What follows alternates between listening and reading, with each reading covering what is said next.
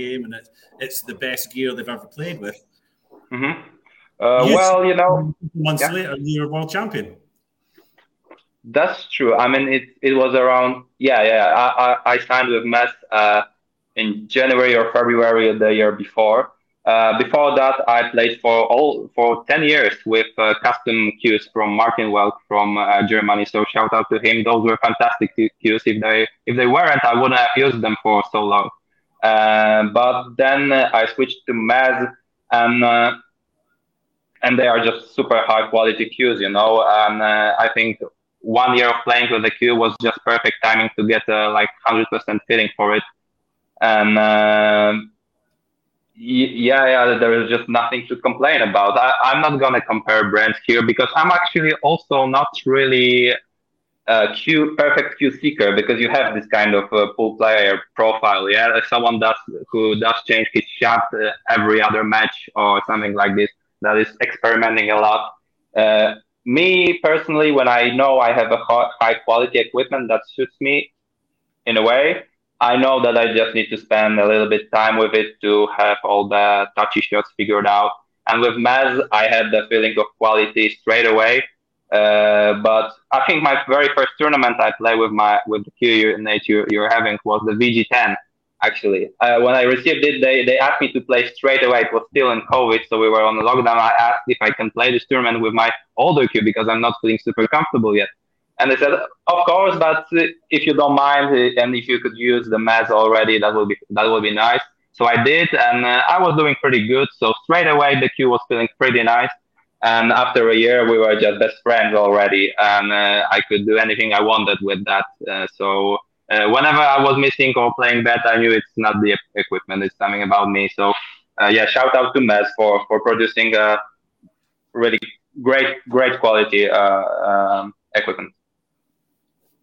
If you don't mind me asking, what kind of tip do you have on your stick? Zantip. They have some kind of cooperation, Mez and Zan. I'm also sponsored by Zantips. And they are installed there by default, and I just like them. So it's a medium hardness of a Zantip. Okay. I do have a question for you about your career.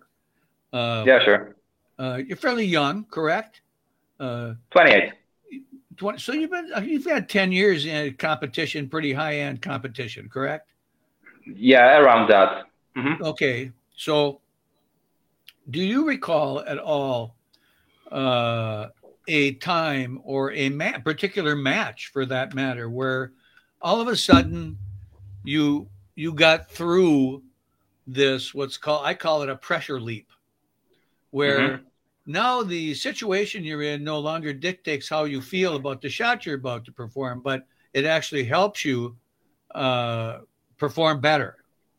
Do you remember? Do you recall any particular? A lot of times in people's careers, there'll be like one player that they really got to get through, and they can't quite, but they do. And when they do, all of a sudden, Mario.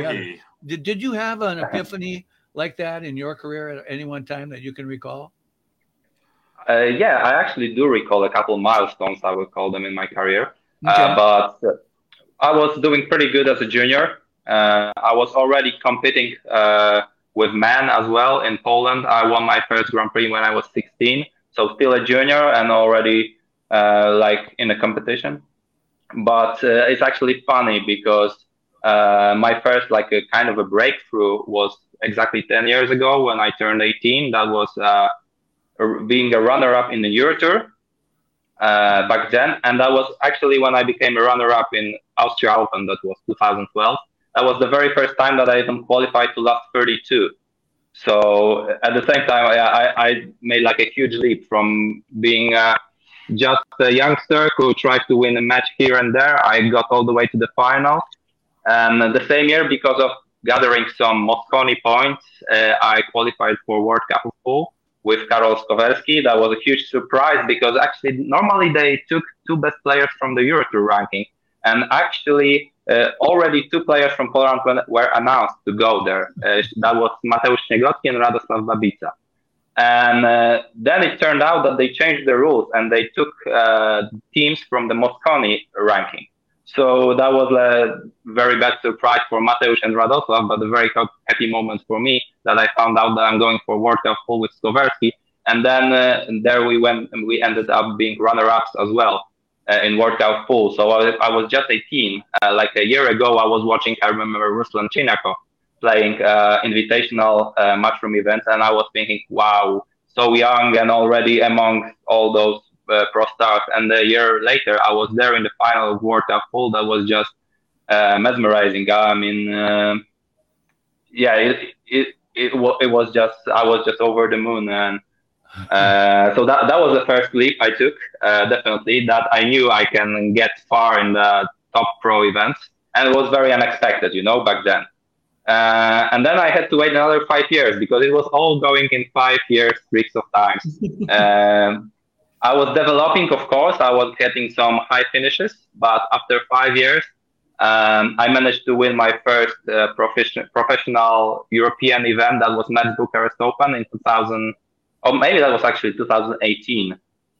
But around that, after 5 years, I managed to get to the quarterfinal of the World 9-ball Championships. So I was very close to medal, historical medal, because before that, actually before my World Championship title, there was no medal in individual World Championships for Poland yet. So that was like a big race between us, kind of, yeah, because you already know that everyone knew that Polish players are capable, but there was no medal yet back then. So I was very close already a couple years ago.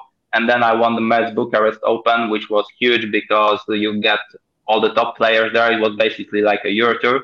So I proved myself for me and for others maybe as well.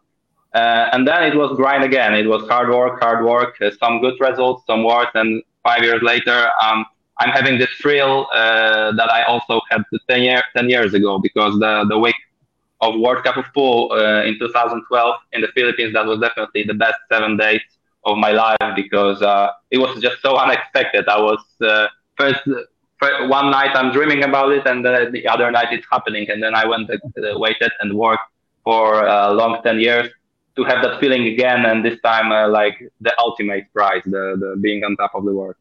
Oh, don't forget a European champion 10-ball in between as well, correct? No, runner-up just 2 months before the World Championships. Runner-up in the European Championships. Okay. Yeah, I lost to Sanjin. Yeah. And don't forget a semi-finalist in the VG10. Yeah. Oh, you can't forget the VGs. No, you can't forget them. Actually, I loved your tournaments, but I remember every time I was eliminated in some like painful way. Yeah. It was a painful tournament. It was a painful tournament. That's for sure. Pocket pool can be painful. There's no question about that. Oh, yeah. You just have to accept that. Otherwise, you can go mad quickly. Yeah. So one other question, though, I have for you. You had said when you were talking about your cue stick and how happy you were in things, but you did say something that I especially like it on touchy shots. Okay. Now, that needs, you got to get a little deeper into that for the folks listening. Mm-hmm. And we know what touchy means in our games, what touchy shots, but I want to know what you mean by that. Okay, you got touchy shots. Is that such a certain angle shots or certain speed or certain situations? Well, like, for example, how much do I want to draw the ball? You get used to that pretty quickly. I think I just need a couple shots with the cue to adjust my shots to what the outcome I want to have. Also with deflection, this is like something in between, because this is kind of touchy, but I just need a couple shots to make an adjustment and then know more or less how to hit a ball with the cue. But what I mean by touchy shots, are all the shots when you elevate a little bit, for example, so of a Chinese snooker, or especially when you use a touch of side spin having the cue ball on the rail. Those are very touchy, because there the deflection and the masse effect can be so powerful. Sometimes you're not sure on which side you actually should aim to in order to make the ball. So for example, those they take a lot of time. Also, the touchy shot that I have in mind is flicking a ball with a lot of side spin, when you just want to like let's say you have a 9-ball on the end rail and you just want to flick it and play a safety. That's very touchy also. With the cue, you don't know, you're gonna probably miss a ball entirely or play it half ball. So those kind of shots you learn with time and with a lot of practice. Okay. And how about just kick shots then? Just ball hitting the rail and spinning, that type of thing. Yeah, that too. Because when you're playing a kick, the spin makes a huge difference. Not only a side spin, but whether you stun the ball, play with a little bit draw, the outcome is very different of the rail. So that as well, good point. Okay, Jim, go ahead. So So we're back in April again. You become world champion for the first time. You have your Polish group that you seem to travel all together. You're kind of like a team. You're all individuals. You're all there to win for yourself, but you seem to support each other. How much of a difference, a positive difference, did it make having those guys with you when you're playing these big finals? You know, and you look over and maybe your opponent is sitting on his own. He's got some fans, people support him in the crowd, but you've got real friends there who really, really, really have your back. How important do you think that is for you and for the rest of the Polish players? I think it can really make a difference. Specifically on the World Championships, I was pretty much on my own there. It is not always like this, but guys were already out of the tournament, so we were flying back home the next day, so they just went out a little bit.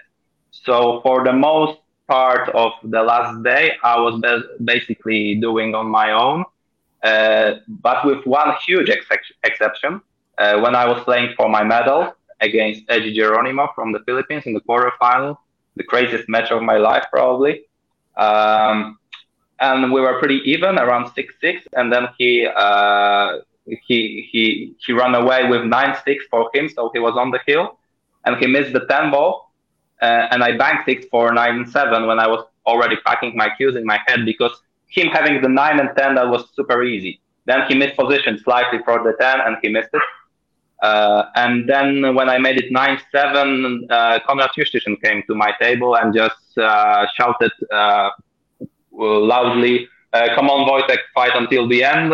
A pretty typical thing to say, but this one really went straight to my heart and gave me some extra motivation and extra belief in myself. And I ended up winning that match. So probably if it wasn't for him, maybe it wouldn't happen. It wouldn't have happened. So yeah, that was just huge, because I think that was the most pressure I could have, because that was like, I was telling you already, we were waiting for this individual medal for so long. I think that was around 7th quarterfinal for a Polish player. So that was a kind of a curse for us already. So playing a hill match from being 6-9 down, that was as nervy as it can be. And he helped me out to get through that moment. And later on in the semi-final, final, and the final, it's a little bit different, because you play with a shot clock. You don't have that much time to think, and you play on the TV arena where your pulse gets a little bit lost in the crowd. So I was basically focused to just play the game. I was focused on myself. Actually, I was cutting out all the extra factors that were happening around me. So in that particular tournament, maybe I was more of my own than in others, because sometimes it really is that way, that we gather around and cheering for our pal, and the support is genuine, and it's definitely helpful, because it's always merrier in the crowd. We lose together. We know how it is. We know how to comfort each other, and when we win, we know how hard it is, how much of a struggle it can be. So we just support each other to keep on going further. I guess it also makes all the traveling a lot easier as well, when you're traveling together in a group and arranging things together, and you're there to support each other with all that kind of thing. I guess that makes it easier as well. In one way, yes, but I have this maybe sometimes uncomfortable position of being a manager of everyone, because sometimes when I have 8 guys going for a tournament, everyone seems to wait for this one person to check the hotels and the travels, and I'm the first to do that. very often, not always, but very often. So then it's sometimes extra work because you try to arrange it so that everyone has it pretty comfortable. Not always, and I'm not the only guy. Actually, I could surprise you because Victor is also one of those. Wow. Yeah. Maybe he doesn't seem like, but he can do that, and is pretty good at it. It's actually a pretty nice skill traveling so much. We are really good at checking flights and saving a couple $100 here and there, and checking all the options. So yeah, I'm pretty good at that, and of course it's always nice to also to share because you can cut some costs and then go for more tournaments like this. When you have a group that you know is always traveling. Has Team Poland decided to get have you guys ever given any thought to getting yourselves a private jet for your 75,000 players? Yeah, that's not a bad idea at all. If anyone wants to sponsor us, Lufthansa, a lot of Polish Airlines, Qatar Airways, feel welcome. I'm here on a podcast. Millions are watching. Yeah, I'm trying to do it. At least dozens. Well, I just saw on Facebook where Elvis Presley's jet, his personal private jet, was sold for $295,000. So that's a pretty cheap price for a jet. Yeah, but everything. That would be something. It was Elvis's. Yeah. So how does that then affect you? How do you then? Yeah, how do you deal with being world champion? I mean, I can imagine it's once it's sunk in, it's a big deal. You know, that's a lot. I mean, people think it must be easy. You're world champion now, but I can imagine there's also a downside to it. A bit of a. Did you ever have a thought saying, "Well, what's next then? What repeat? Repeat, or now Yeah, for sure, we can imagine there can be a couple effects. What you have, it can happen for sure, but not for me, I guess. I'm still too early in my career, and obviously there are so many goals I can follow that I didn't have that feeling of what's next. It's rather like a satisfaction and a huge relief as well that you get this major title in your bag because after all this, what we are all playing for, so many top players might never get it and will never get it because this is just statistics. I mean, Shane Van Boening got his after so long, finally. And it's a huge relief that when I end my career, and who knows when it happens, I plan to play for a long time, but you never know what circumstances in life can catch you. I will always have something to come back to and to be proud of and to tell this story on every family gathering, on every occasion, to bore all of my family members with that. So that's a lot of satisfaction. But as the opposite effect for me, what can work is just some extra pressure of being a champion. Maybe I shouldn't be too sincere here publicly, but I think I should be. When you invite me, you deserve that. So definitely there is this extra pressure that I had to accept, and I'm in progress of accepting, I would say. I think I felt it the strongest after a couple of months already when, when the title was still fresh, you're still on fire. But then when your shape goes down a little bit, everyone expects you to play flawlessly, but you're not really feeling it. You lost the groove. This is a lot of pressure because you go to a tournament and everyone thinks you're gonna do perfect, but you're not feeling very confident. And I think it's pretty typical, actually. I was expecting that in a way, so I didn't let it to hurt me too much. I still had a pretty good season after that. I think it wasn't like maybe FSR kind of a breakthrough that I started winning everything, but I was still very, very solid on each tournament. I managed to beat top players. I didn't manage to repeat any of that. I didn't get to a final of a major again that year. But I think I was pretty reasonable about it. But as you said, there were a couple effects, and some of them were positive for a pool player, and some of them were kind of an obstacles. And how much of the pressure was your own expectations for yourself, and how much was what you thought other people expected from you? Yeah, it's a blend. It's a combination. You can get into a kind of negative spiral because you expect from yourself, and you expect others to expect. Maybe it was actually imaginary for me. Maybe the pressure from the outside wasn't there, but you expect it to be there. So yeah, as we know, pool is a mental game, and I'm pretty analytical about it. So that was pretty dangerous for me not to think too much about it, not to create things that are not there. Yeah, sounds pretty serious, but this is what happens into your head when like big titles are at stake and a sports career basically. There is a lot that can mess up with your mind, but I was trying to like reason it, to talk about it also with my mental coach. That was very helpful. That is very helpful, and I think I'm doing a pretty good job. I'm proud of it. It looks like it when you play. I've watched your play, and that part of the game seems like you're under control of that pretty well. Yeah. I do have a question for you about. Thank you very much. Yeah, I have a question for you about. It's a kind of comparative question. For 10 years now, you say you've been playing. Do you see at the top tier of the game, these are the top players in the world? Do you see that group of people expanding now, and that there's more players up there that say can go to these top tournaments, world tournaments, championships, and win them than there was 10 years ago? Yes, I think so.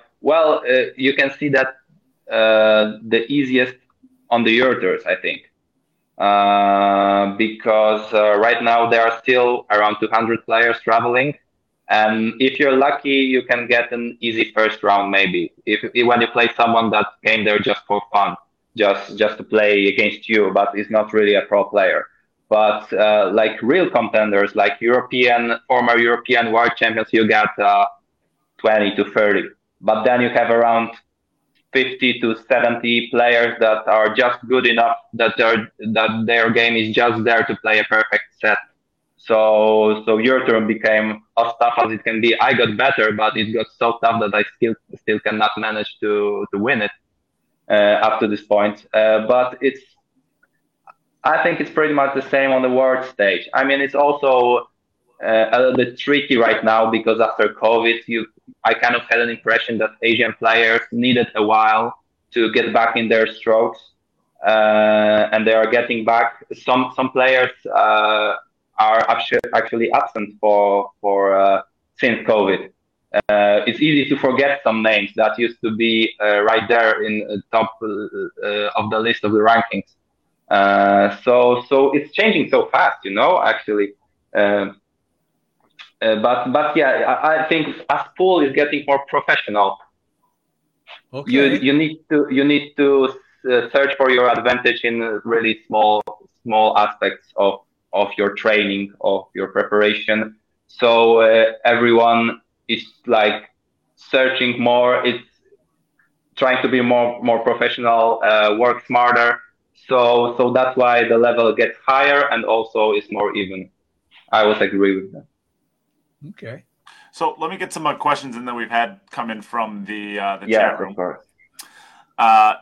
Question from Josh: do you think that Victor will be the next world champion? And let's open it up to who do you think the next Polish world champion will be?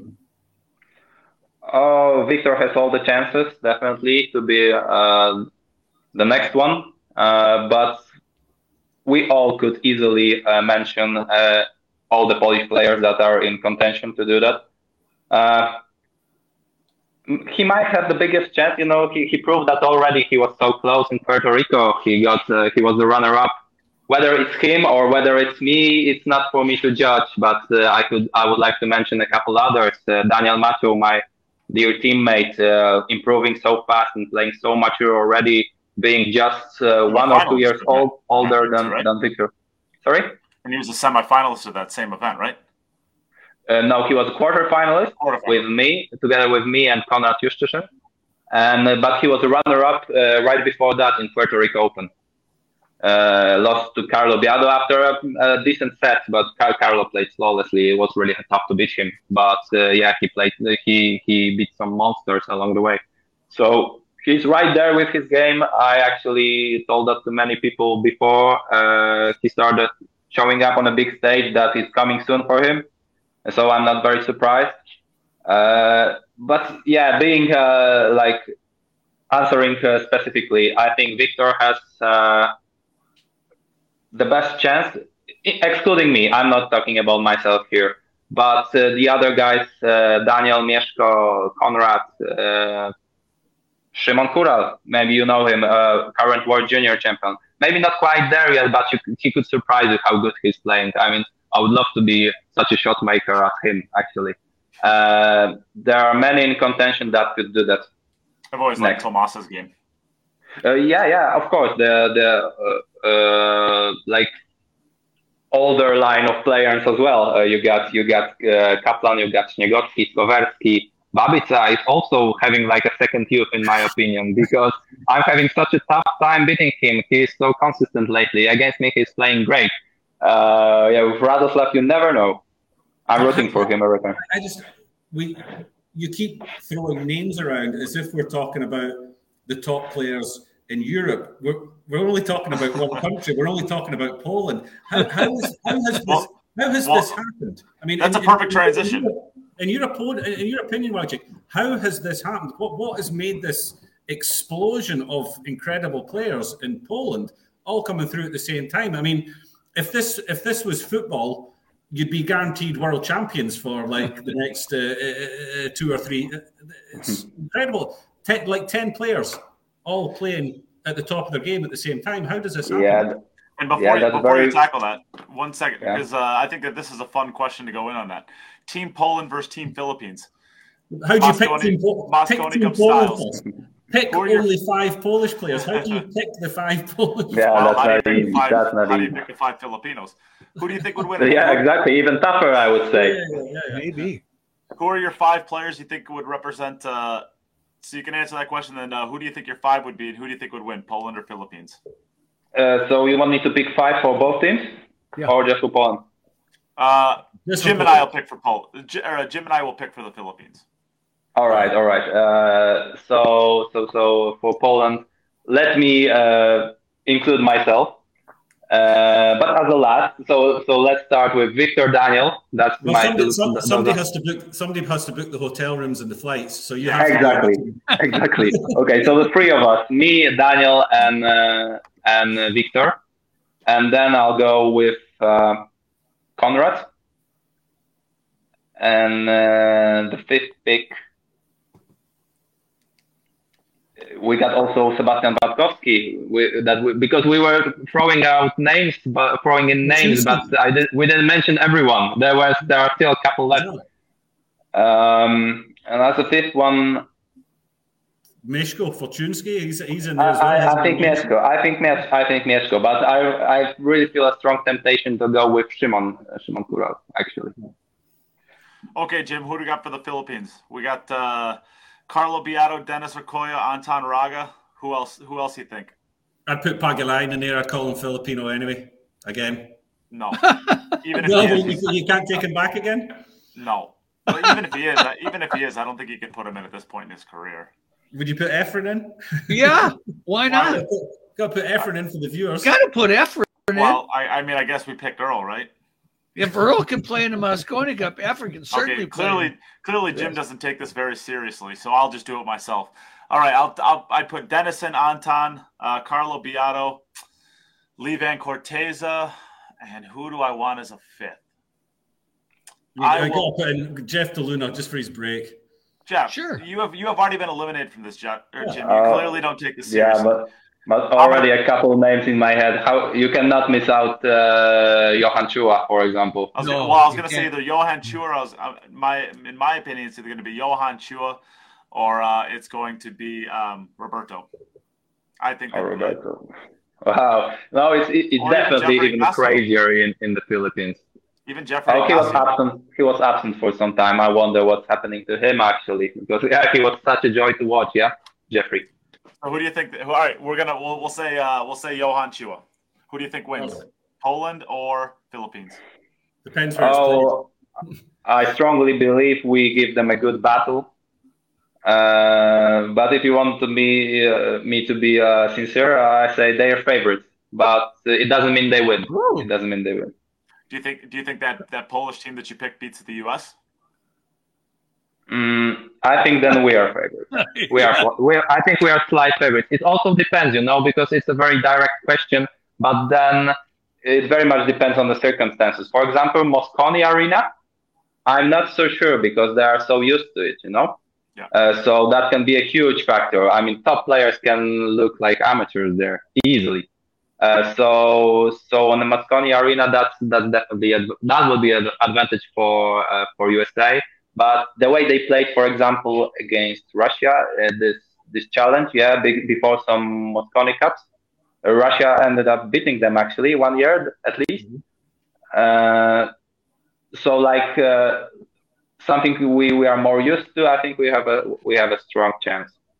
Sure. So I tell me, how has this VG, happened? Nate, VG it. What are you eating in Poland that is creating all these pool players? You asked me that and I left it out. It's a tough question. I think first of all, there is a lot of ambition that goes from one player to another because I see other players trying hard, trying their best. So it gives me the motivation that I don't even think about. So we all have this inner drive to be better players, and we all treat it very seriously too. And I don't think it just happened in 1 year. It was like an evolution, more of an evolution. Each year, going back, I don't know, 10 years, you could say, oh, Polish player progressed this year. And next year, you could say the same. So we were going already from like a level of being pretty competitive. Every year for the last at least 10 years, we are getting better. So we are still consistent, but just on a higher level. And this year, it happened to be just enough to get some titles that are worth talking about. Of course, it's also like easier a little bit once you break through a barrier that we have with the medal. It felt easy, almost easy in Puerto Rico, probably for Victor to get that silver. There were 4 players in the quarterfinals. What a success that was in Puerto Rico. Very So I think like a year before we were already there. You had like this, I don't know, top 3 finishes, quarterfinalists, and now we just took one step further, which happened to be already a huge success. And I think we're ready for more. Doesn't mean it's going to be as successful 2023. But no one will be surprised if it will be. You mentioned a whole list of players there, but you also mentioned a couple of perhaps new names to a lot of people, younger players who are coming through. Can we expect this conveyor belt of top Polish players to continue in the near future? There are new ones coming through. Is there a talent within the youth selection there within Poland that you can see coming through to be big players on the professional tour in the coming years? Yes, I mentioned already a couple of times Szymon Kural. To me, he started traveling for pro events a little bit too late, but there is no harm. I mean, he can easily catch up because he's just as good as any of the Polish team members already. When there are Polish championships, he wins or he loses. It's like a coin flip. And he's only 18. He's already a world junior champion, so he also proved himself that he can play under a lot of pressure on a big stage. And he's playing Euro Tours for only 1 year now. So he's like a newbie on the European stage. But I wouldn't be surprised if he gets somewhere far in the Euro Tour next season, or does good in some other tournaments, because he is ready right now. And there are a couple others that are working hard and improving fast. They just have a tough time to go to get to the national team because our men got so strong and got so professional that I think just this experience and just these years of practice, it's already not possible to catch up so quickly for a 15 or 16 years old. That would have to be a massive talent to be able to compete with top Polish players, because we just play and practice for so long. But they're already there. I mean, our 15, 16 years old guys, would compete with us 10 years ago.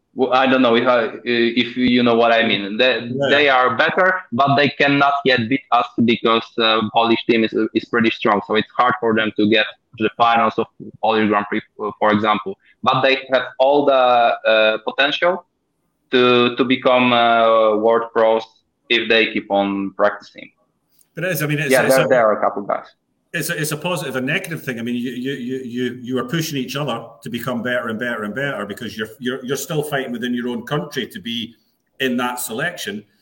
But then it has a negative effect in other ways. If you look at like the matchroom events, the invitational events, they only have so many spots. I mean, the World Cup of Pool is 2 players. How do you pick 2 players out of all those players? There's going to be top players that miss out that would have played for any other country.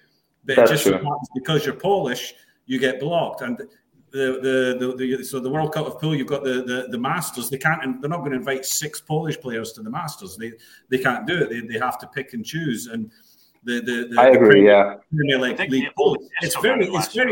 It's very tough for you guys just to get an invitation to the Matchroom Invitational events. That's true. Probably same with contracts with big brands. I mean, everyone would like to have a top country player.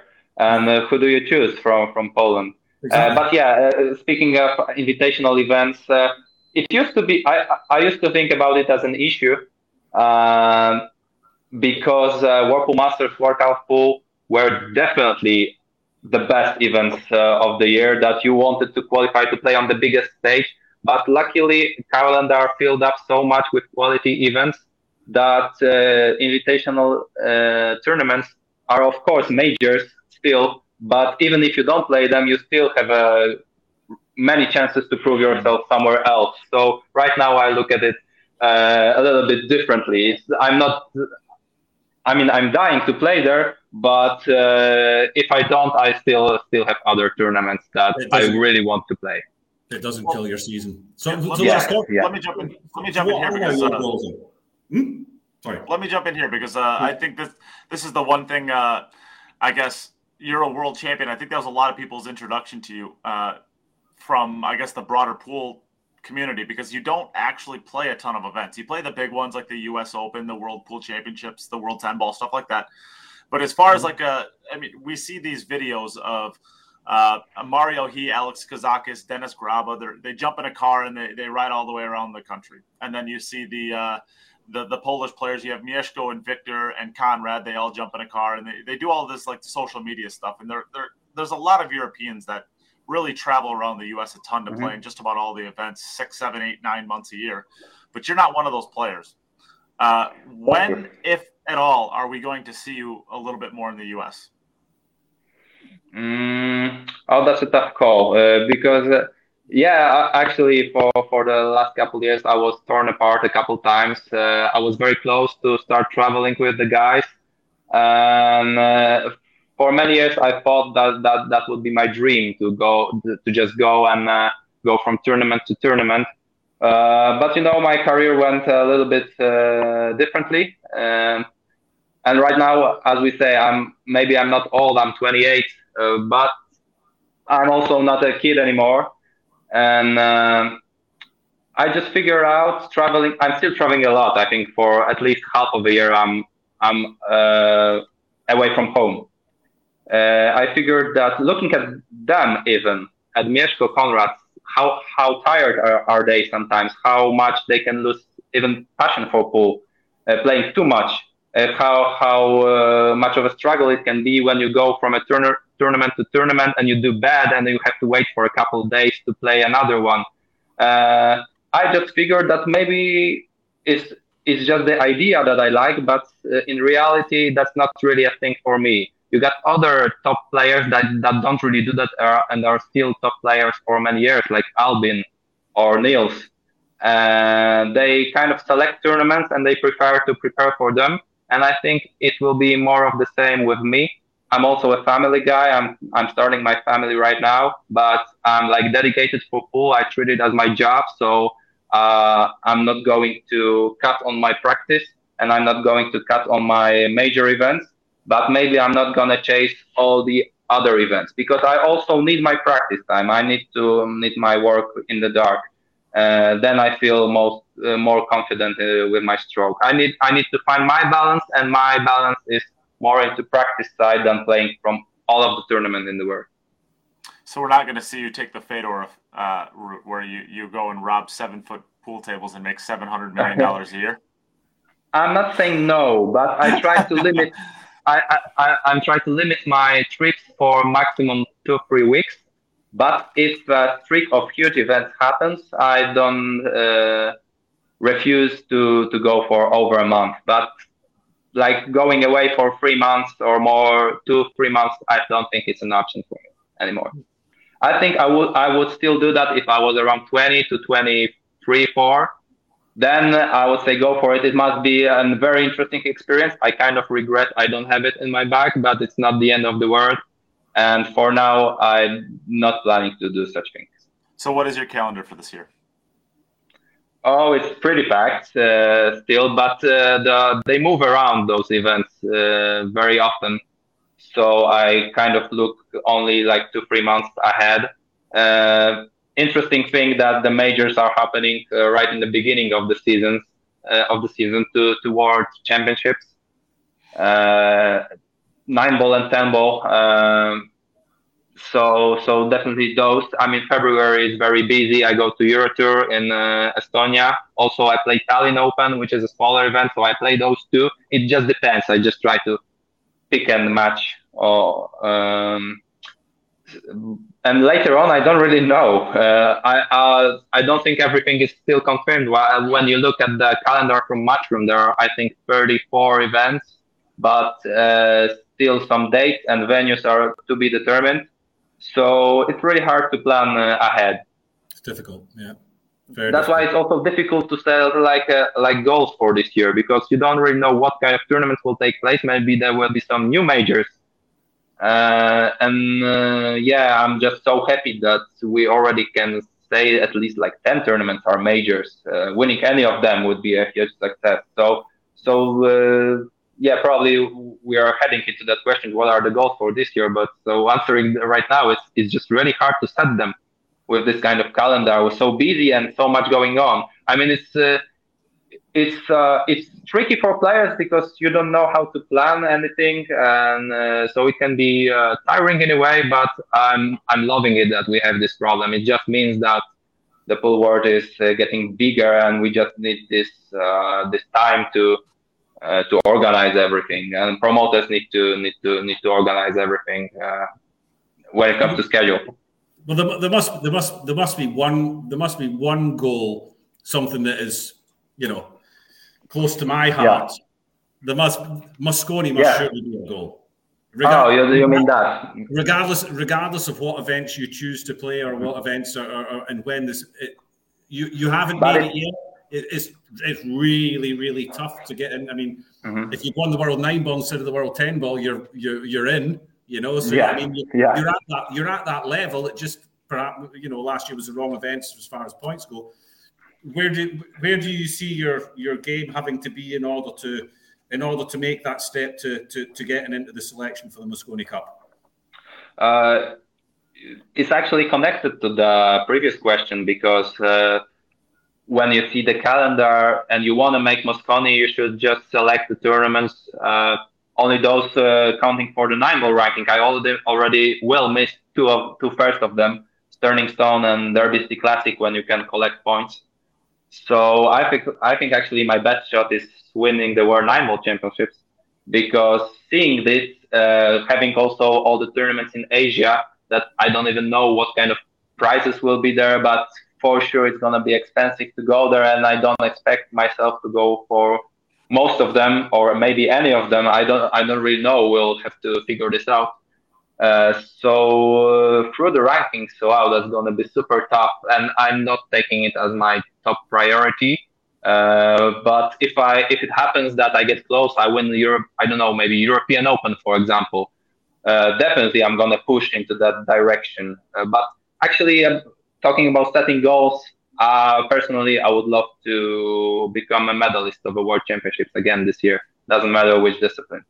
That's my goal I have in my heart for this season. And the world champ. We talked about the world championships. How special is it going to be playing the world championships at home, basically in your own country in Poland? How big is that? Yeah. It's hard for me to make up my mind which feels more special, to play at my home country or defend my title in Las Vegas.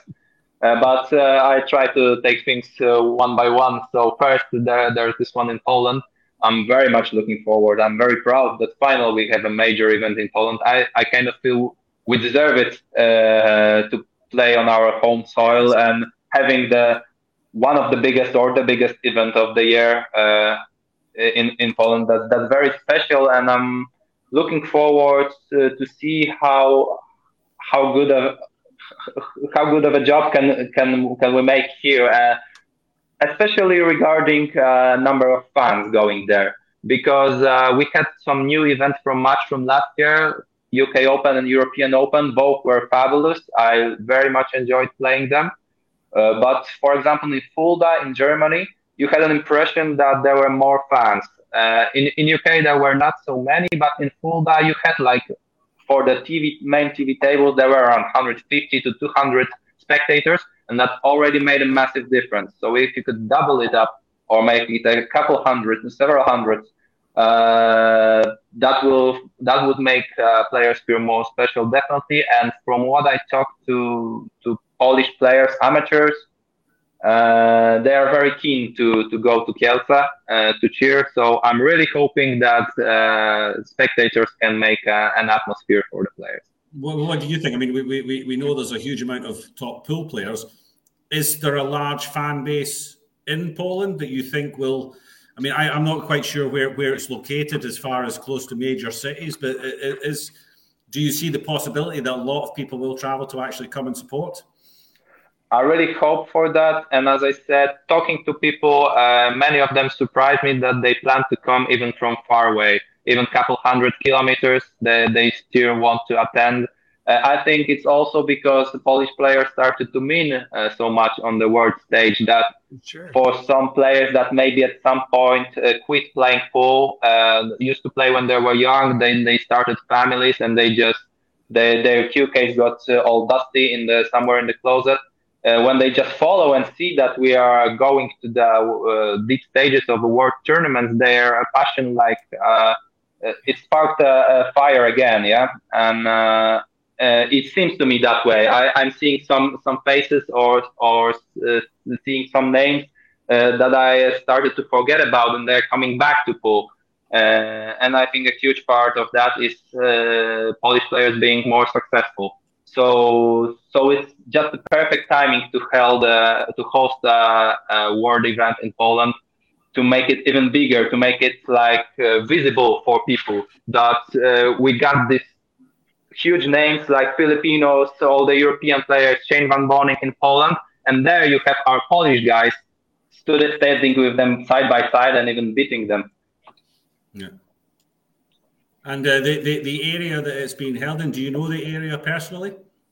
Yes, it's held in Kielce, and that's where the headquarters of the Polish Association is. I think it was the only choice because the Polish Federation has some good contacts with the local authorities that sponsor the event in a way, because I don't know the numbers, but I just know it's just a huge investment to organize this kind of event. So they needed to seek for some support from the local government, and I think also from the Ministry of Sports.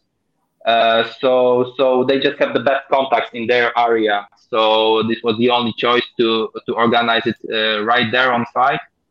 And actually being forced to organize it in Kielce. Also, all the organizers. I mean, the chairman of the Polish Federation is right there. So to handle all of the things, I'm not surprised. It just had to be Kielce.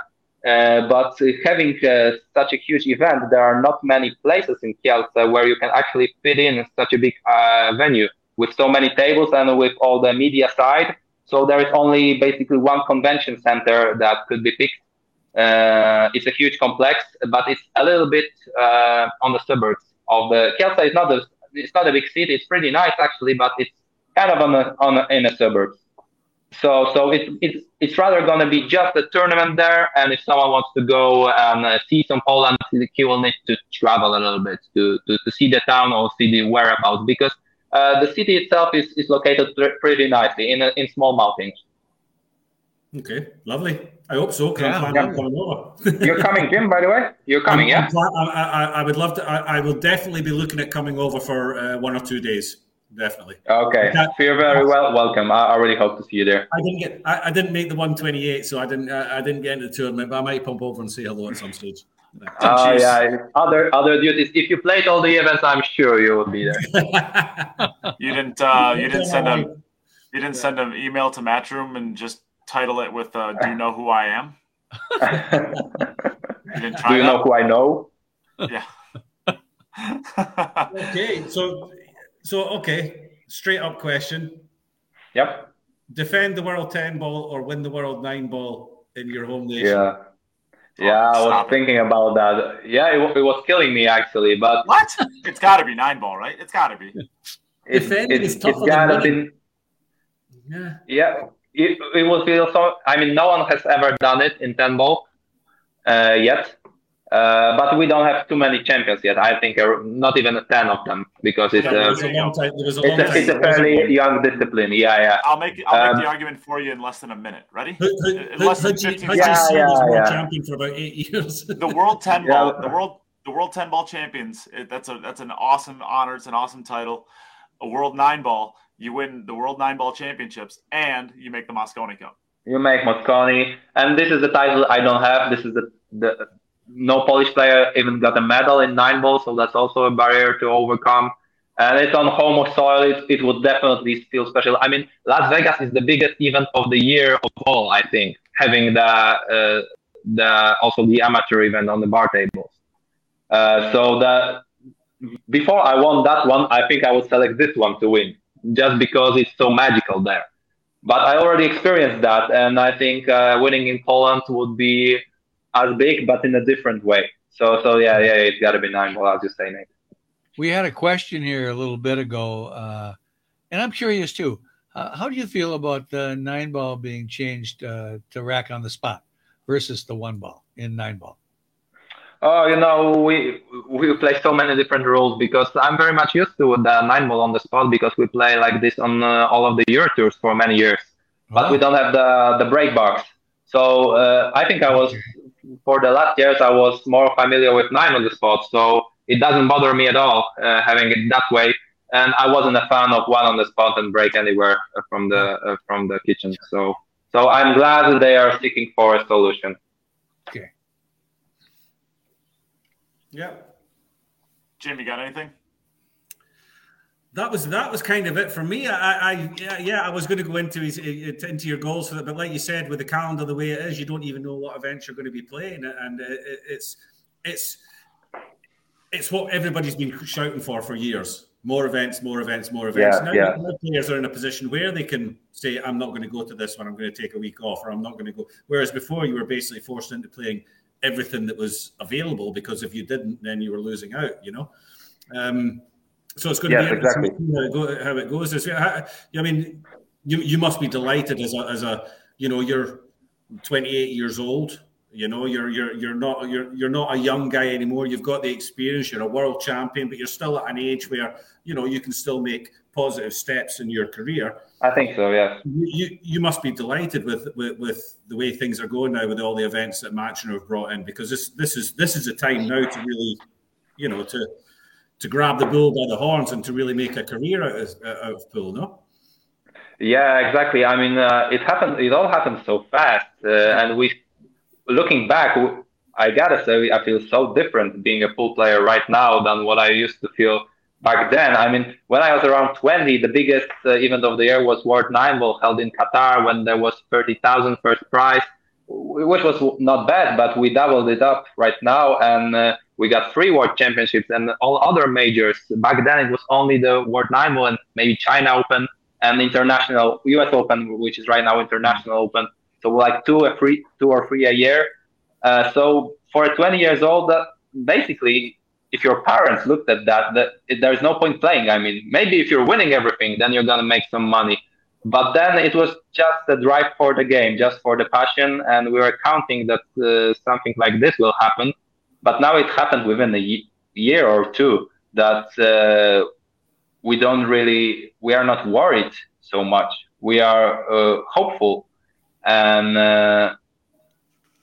maybe it will get even bigger. I mean, people are saying that we are going the right direction, but who knows? The sky is the limit. Yeah, maybe the sport will grow even bigger. So 2 years from now, we'll look at 2022 that it was small.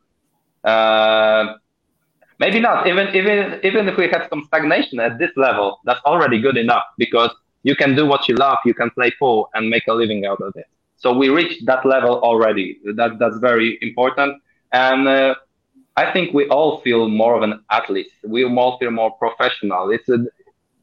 I look at myself differently right now than I used to look a couple years back. Definitely.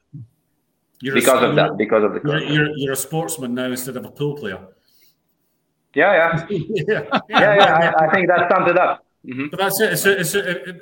I think throughout all this transition that pool's been going through, the first step was that the players themselves respected their own sport as a sport and not just a game that they play and they just happen to be good at.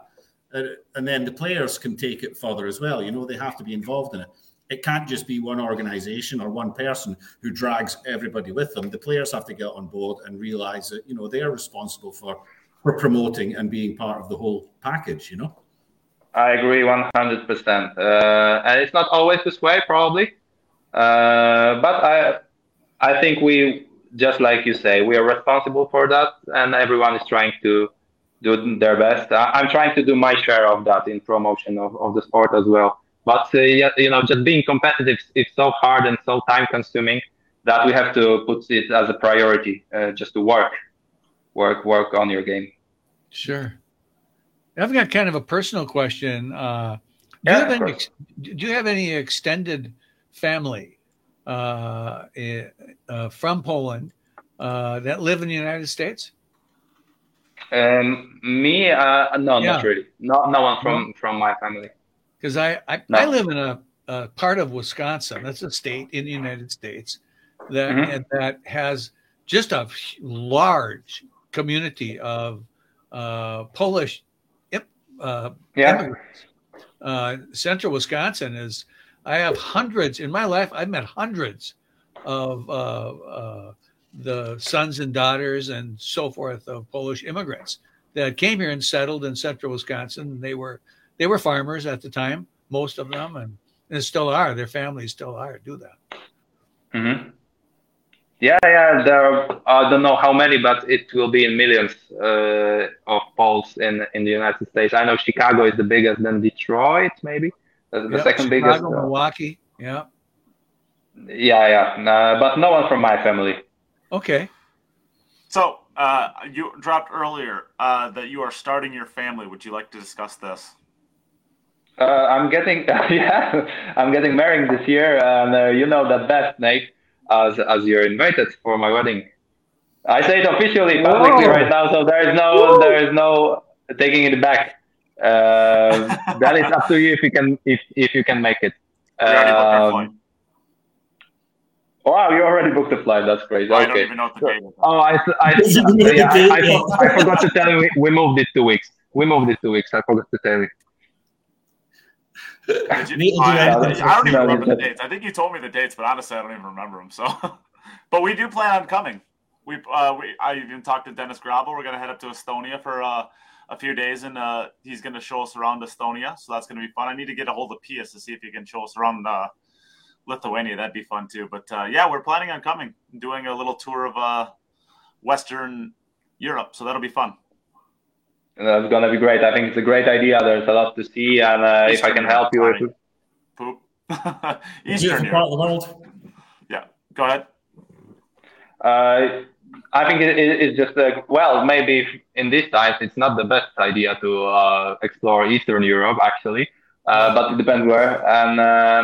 And definitely you will love it here in Poland. And I'm just shocked and super grateful that you're planning to come to my wedding. It's in July, and So yeah, that's a big personal step for sure. But I'm very happy, and we'll see what's next. And I guess we're going to be, as you said, the only English speakers basically that are there. So that'll be fun. Or native. Oh no! After a couple of shots, everyone speaks English. Don't worry. How many languages do you speak? After one vodka, Nate speaks Polish pretty well. yeah, that as well. It sounds like Polish. It sounds like Polish. Yeah. Oh, don't worry, you're gonna see some familiar faces there. Yay! Rob, what'd you say? I just wondered how many languages you speak. Fascinating. Thank you very much. English and Polish. Oh. I speak a little bit of German, but just a little bit. I can order some food in the restaurant. Oh, sure. That's it. But I can swear in couple. That's from the junior time. Everybody. that was the first fun to just teach each other swear words, so I can swear in couple. Not gonna present that though. Yeah, your sponsors might be watching. You got to keep it clean, you know. Yeah. Do you want to do a quick shout out to all your sponsors while you're here? Yeah, go on. Oh, thank you. All the shout out to Matthews, to Zantips, and to my actually sponsors / friends, because the rest are just them. It's my team and David Sobiek, the leader. Anka Woźniak, my mental coach, that made all the difference. Without her, I don't think we would be. Well, you wouldn't be speaking to a world champion right now. That's my opinion. Maybe we were talking, but I wouldn't be labeled as a world champion. And Tomasz Jedlecki, person who helped me out a lot and actually got me in touch with my mental coach. And also a Polish Federation that was also very supportive in the last year, and I hope it will be also in the coming years. I mean, they are doing a really good job, and they are also a part of our success, a big part. And a shout out to all my future sponsors. Contact me whenever you like. Right. God, you're just like Nate. You're just like Nate. Future sponsors. I'm not begging for sponsors. I'm begging for free stuff. Just a Diamond or a Predator. Either Diamond, Predator. I'd even settle. I don't want to say I'd even settle for a. You don't say I'd settle for it. You're not going to get it then, are you? Yeah, I know. That's why I'm not going to finish that statement. Yeah. No, that's good. We wish you the most success. Obviously, my wife does not wish you much success because I end up waking her up screaming, and then she thinks she's being murdered. So the story behind that is when Wojtek won his world championship, it was at like 3 a.m. Local time where we were at, and I started screaming that Wojtek is a world champion. And I thought it's whenever I message you. It's only when I become world champion. Well, that too, but I don't want to tell people. I don't want to tell people that you're messaging me at 3 a.m. That have ice in their veins. It's the Poles that do also, from what I'm saying. There's a couple talents out there, aren't there? Well, I appreciate you coming and joining us and sitting in for the show today. I guess this is a pretty good amount of time, huh, guys? We can wrap it up. Okay. Well, I did promise, and I would like to before we go, because I'm sure there's some people out there that would like an update on something that's probably not such a happy Christmas for a good friend of ours and a good friend of a lot of people within the pool world and the podcast. And the podcast, just a legend of the sport. And I'm sure everybody that's listening knows roughly the situation that's been going on with Darren Appleton. He had quite a major heart attack over the Christmas period. In his pool room, the office space he has. Fortunately, he was with his manager and good friend, Kinga Rauk, also a Polish pool player, coincidentally enough. Fortunately, Kinga was there when he started getting pains in his chest, and she pulled him into the car, put him into the car, started taking him to the hospital, and it went south pretty quickly in the car, from what I understand. But fortunately, they were already on the way to the hospital, and he had a massive heart attack basically on the way to the hospital. Was in a coma for a few days, and pretty heavy period for the Appleton family over the Christmas time. But as Darren has proven over the years, in different shapes and form. He's got incredible sustainability, and he just doesn't give up. And he's made a recovery. I'm not a doctor, but from what I understand about the situation that he was in, it's quite remarkable, the situation that he's in right now. So he's up, he's communicating with people. He gets a little bit confused now and again, but he's eating on his own, he's drinking on his own. I've seen photographs with friends on Facebook. He's still in the hospital. He's still got a lot of recuperating to go, but things are going in the right direction, and Darren is doing basically what Darren has always done, and the guy's got no quit in him, and he just keeps going. And so for me personally, and I think from everybody from the Q-Up family, we wish Darren all the best, his family all the best, his dad and his brothers and everybody involved. There is a GoFundMe that's being started, and you'll find the link to it on Facebook. Please, I know chat right now as well. Yeah, Christmas is it's an expensive time for everybody. I understand that. But this is one of the most generous guys I've ever met in the pool world. If he had only $1 left and he thought that you needed it more than he did, he would happily give it to you. I know that he's helped many individuals and families, even just with Mosconi Cup. I remember back in, I'd be guessing a year, I think 2015 maybe, in Vegas. George Raymond, who we all got to know at the Mosconi Cup, was terminally ill, and Darren put together with a couple of other players. He initiated a charity to get together to money to make sure that was the kid's dream. George's dream was to go to a Mosconi Cup, and they got the money together to get him there. And they made his dream come true. And unfortunately, he lost his battle a year or two later. But that's just kind of what Darren does, and now he needs, now he's the guy that needs a little bit of help. So I'd encourage everybody, anyone who knows him, anyone who knows anything about him. Right before this podcast started, I ran a little raffle at the beginning of the week, or in the weekend, I guess, last weekend. I just made a donation of £900 because of the people that were able to help with that raffle last week. So if you go on to there, the most recent one, I don't know if it's the most recent now, but I put on there the donation that we made, the £900, and I put the name of every single person who donated to that. So thank you, everybody who gave to that raffle and got yourself a chance at winning that Q. Obviously, we were all doing that for a donation to Darren, but you'd like to win a Q if you can as well. That has been made, and thank you, everybody who participated in that. And we just wish the best to Darren. I kind of echo what Jim said as far as we're all wishing the best for Darren. Glad to see he's on the road to recovery. It's going to be a long one. If you see him at a tournament in the future, give him a little salute. Say, glad to see you back, and just send him your strength in the meantime. Yeah. Yeah, I agree. I can't wait to see Darren back.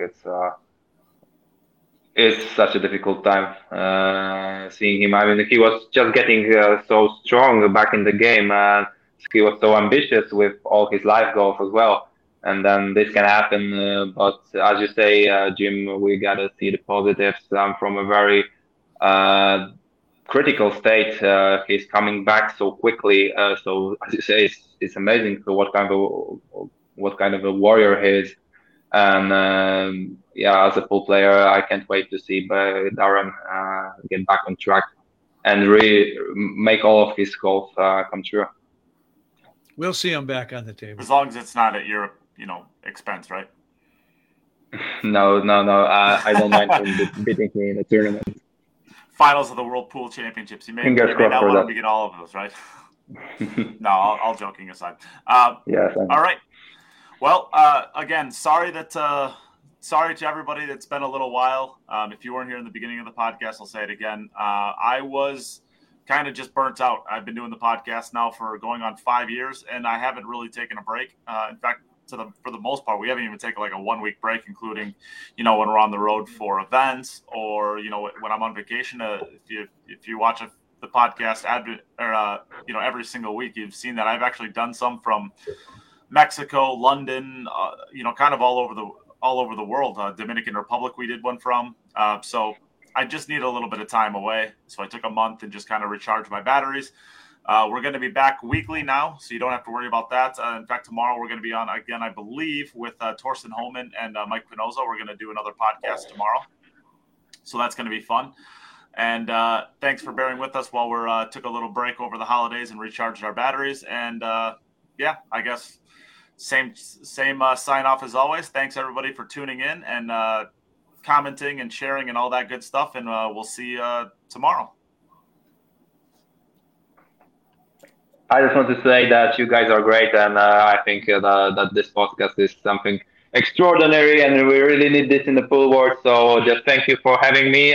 It was a pleasure. I want to come back already. I just wish it lasted a little bit longer, but your list of questions was too short. That's for the next time. Please improve. We're going to save something next time, I think. Yeah. We'll win a World Nine Ball. We'll have way more questions for you. Yeah, that's the motivation I needed. Thank you very much, and keep up the great work because you do such fabulous things for the pool community, and I wish you, Nate, all the strength in the world and all the fuel because people really want to watch it. I love to follow. I love being a part of it. So just shout out to you guys. Give it up for Ruth. Sorry, yeah. You'll be invited to our housewarming party. Okay. I haven't even had an invite to the housewarming party yet. Hold on a second. I'm trying to kick Jim out of the thing, but his thing is frozen, so I can't kick him out. How tough is this? His power is too strong. Are we still all right? Oh, okay. It's been great, fellas. Right. We're not Thanks, anymore. everyone. All right. Take care, everyone. Thanks again. Bye.